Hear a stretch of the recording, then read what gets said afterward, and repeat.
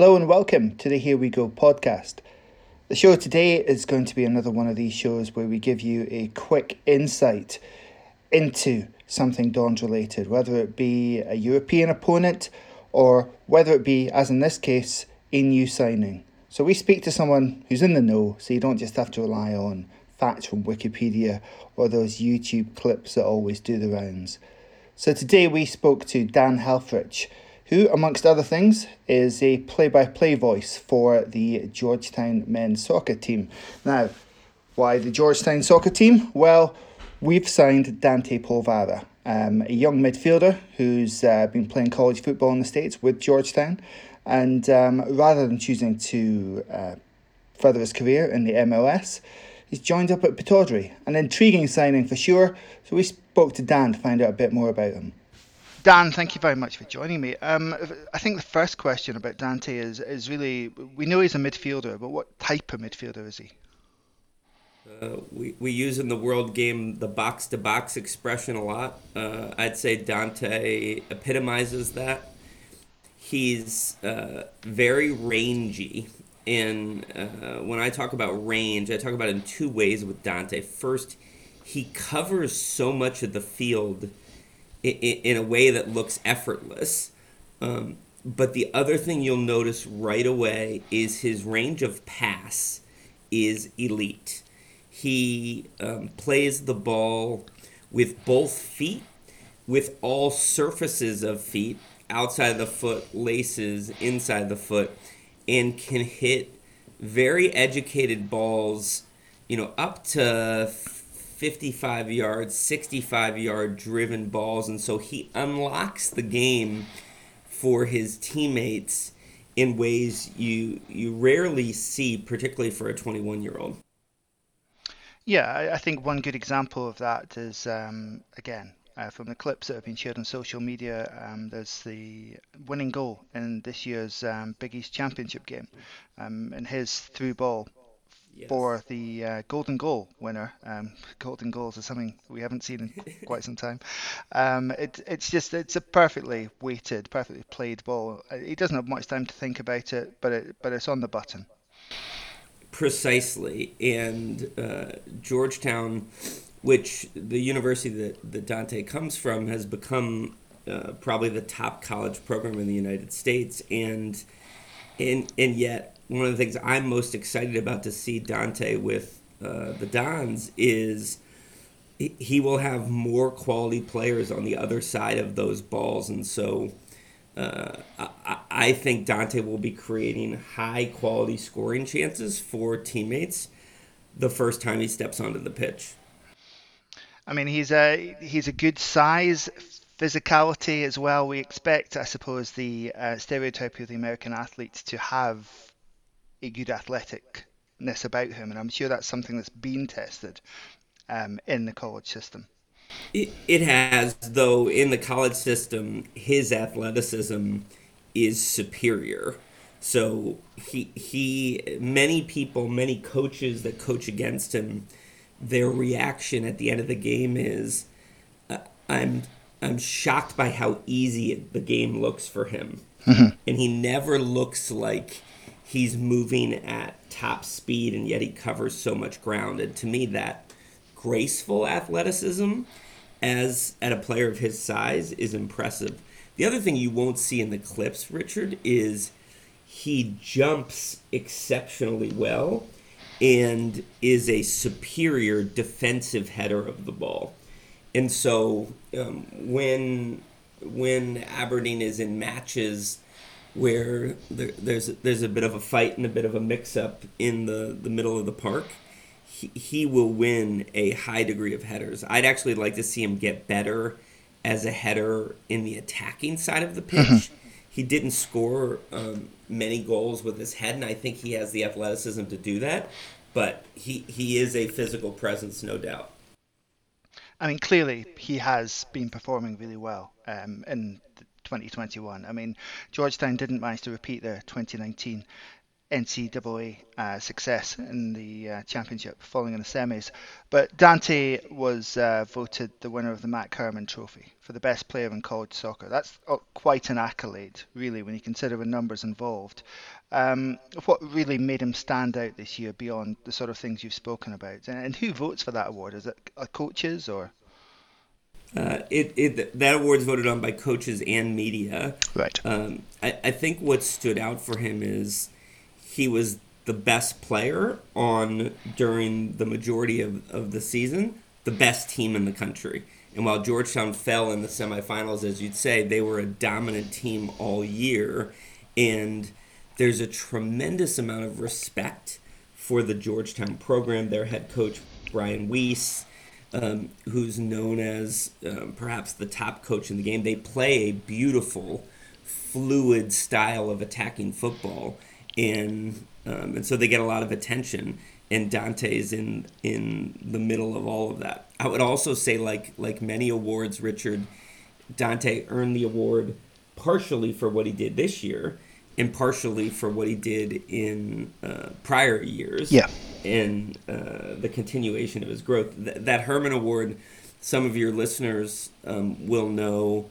Ian Harkes was a prior winner of the award, who's plying his trade at Dundee, of course, and Claudio Reyna, who was one of the great American players who played in many places in Europe. There's several accomplished players who've won that award.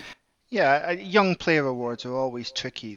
Obviously, in Scotland, we have similar kind of awards for best young player of the season, and you look at any historic list of those winners, there's always a mixture of players who've gone on to have really stellar careers and players who haven't maybe matched their potential. And it's the same with the list of Matt Herman winners. There are quite a few who have made it to Scotland before, absolutely, but there's also proper world names in there, along with a healthy number of US men's teams internationals in that list. So it's certainly a good indicator that he's on the right tracks, if nothing else. But that's all it can be with a young player, I suppose. There's been a lot of question marks, I suppose, from an element of our support about the level of of the competition which we signed Dante from. But I think some of that is going to stem from the fact in Europe we're much more used to young players coming up through a club academy. While Dante obviously spent time when he was younger at New York City's academy, it's obviously still a very strong pool to choose the college football route compared to the potential of going pro when they're younger, isn't it? It is, and as people no doubt have been reading, the academy club that Dante played for as a teenager was perhaps one of the best academy clubs in the world at the time. Giovanni Reyna, who of course is at Dortmund, Joe Scally, who's at Borussia Mönchengladbach, James Sands, who just transferred to Rangers from NYCFC, James's twin brother Will, who actually played with Dante at Georgetown and will now be playing in the MLS. All of those kids on one team at age 14 must have been quite a team to watch. Quite a team to watch at the time. And so Dante's been surrounded by elite players for quite some time, and all the credit to Dante and his family for making a decision for a few years to advance both his football and his education at Georgetown. But Dante's been a professional in mentality and in physicality since he was 14 years old. And so you're absolutely getting a young player, but you're getting a very mature young player that, if I were to guess, I think you will see him on the pitch in meaningful moments sooner rather than later. I'll tell you an interesting story about Dante's mentality. You referenced in 2019, Georgetown was victorious and won the championship in the U.S. college system. It's the first time Georgetown had ever won one. And Dante took all the meaningful penalties throughout the postseason. And as a freshman as a first year. And Coach Brian Weiss talked to the captain of the team, Dylan Nealis, Dylan, who's playing in the MLS right now, and said, "Hey, Dylan, you're set to be the fifth kicker in the penalty. Are you sure you want this freshman to take the penalty instead of you?" And Dylan said famously, "If my career is on the line, there's no one I'd want at the penalty spot more than Dante Polvara." Strong words. I should say as well, there's another link to Aberdeen via Brian Weiss actually, because he worked, I believe, under Bobby Clark. Bobby Clark, Yes. famously Aberdeen goalkeeper, of course, but certainly at Notre Dame. I think somewhere else, I just can't remember where. But Brian actually played for Bobby at Dartmouth and then Dartmouth, yeah. coached with him at Stanford and Notre Dame. And if you want the small football world even more, my daughter plays for Bobby Clark's daughter in college right now. So it's a small world for sure. And Bobby Clark's son Jamie is the head coach at the University of Washington, which is also producing terrific American footballers. Yes, yeah, and I doing some reading last night on your season last year, Georgetown's season last year, and yeah, I saw Jamie Clark's name there. Jamie was he didn't play for the Dons, but he came over and had a trial period. So yeah, I knew he had gone into coaching. I had no idea where he was, but yeah, there you go. It is indeed a small world. But Bobby Clark is he's back in Scotland now, back living over here. But I know he has a good name in American college coaching. Now, For going sure. back again to that 2019 team, there's a midfielder from that team who actually signed for a British club in Jacob Montes. Now, obviously, that means that Dante isn't the first to make the move to Europe directly from Georgetown, but it is still a left field choice, right? It is. It is for sure. Though a choice that Dante was very purposeful about and certainly has had in his mind for quite some time. And what's the attraction, do you think? Because I mean, we also read that New York City still hold his MLS rights. What does that? Can you explain what that actually means? It means that if and when he returns to the MLS league, he will not be free to sign with anyone. Right. He Okay. will be obligated to begin those negotiations with NYCFC, and they could trade or sell his rights to another MLS team. Right. I'm with you. I'm with you. So that the same would have applied if he would have avoided going into the draft, presumably. Yes. Yes. Yeah. Okay. Okay. Because one conspiracy theory I read yesterday had us that Atlanta were using us to sort of bypass that and pick No. him up at the end of maybe his contract with Aberdeen.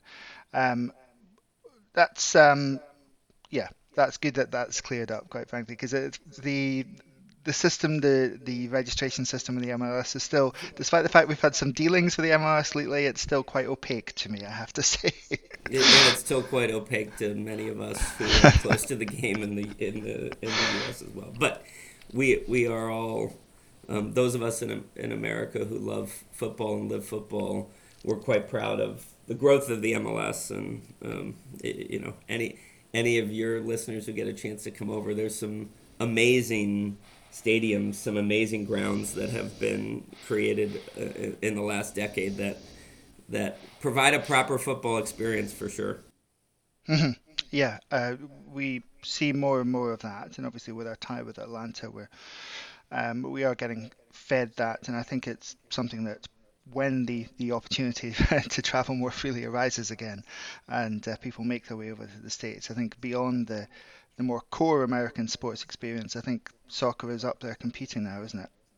Indeed, the stadium in Austin, Texas, of all places, where actually the U.S. hosted one of its World Cup qualifiers a few months ago against Jamaica, is truly a remarkable footballing experience.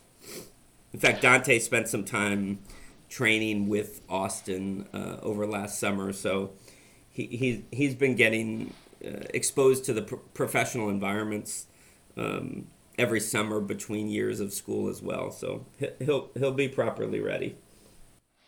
Yeah, but it's always a lottery, isn't it, with young players, and especially with players who are moving to a completely new environment. But just finally, Dan, if you can just maybe pinpoint the one thing most in his favour that makes him likely to succeed. Size, number one. His body is a professional body at age 21. Second is range of play, the ability to strike the ball with all surfaces, and to cover the kind of ground you'll need to cover for 90 minutes as a central midfielder. But then the final thing is mentality. He is a professional in every sense of the word, on and off the pitch, and he will be properly ready. I see lots of 18 to 21-year-olds, and Dante is in the top 1% of those capable of dealing with all the things that come with being a professional mentally. So you put that package together, and for me, I'll be surprised if Dante's not playing a meaningful role on the pitch. Well, Dan, thank you very much. I know there's been a lot of excitement about Dante's arrival, and I think your words are only going to stoke that up a little bit further. But All right, thank you cheers. very much for your time. Well, there we are. I hope that's given you some insight into Dante Polvara. Probably not the last signing we'll make this transfer window, but almost certainly the most intriguing. Until next time, come on you Reds.